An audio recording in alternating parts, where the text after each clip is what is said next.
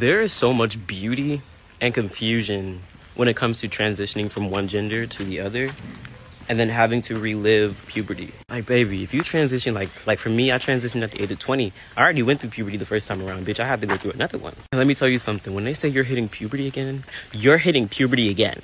Like, baby, I had to relearn, reteach myself, except I didn't have no parents. I didn't have no parents to help me. It was all me. I was my own parent this time.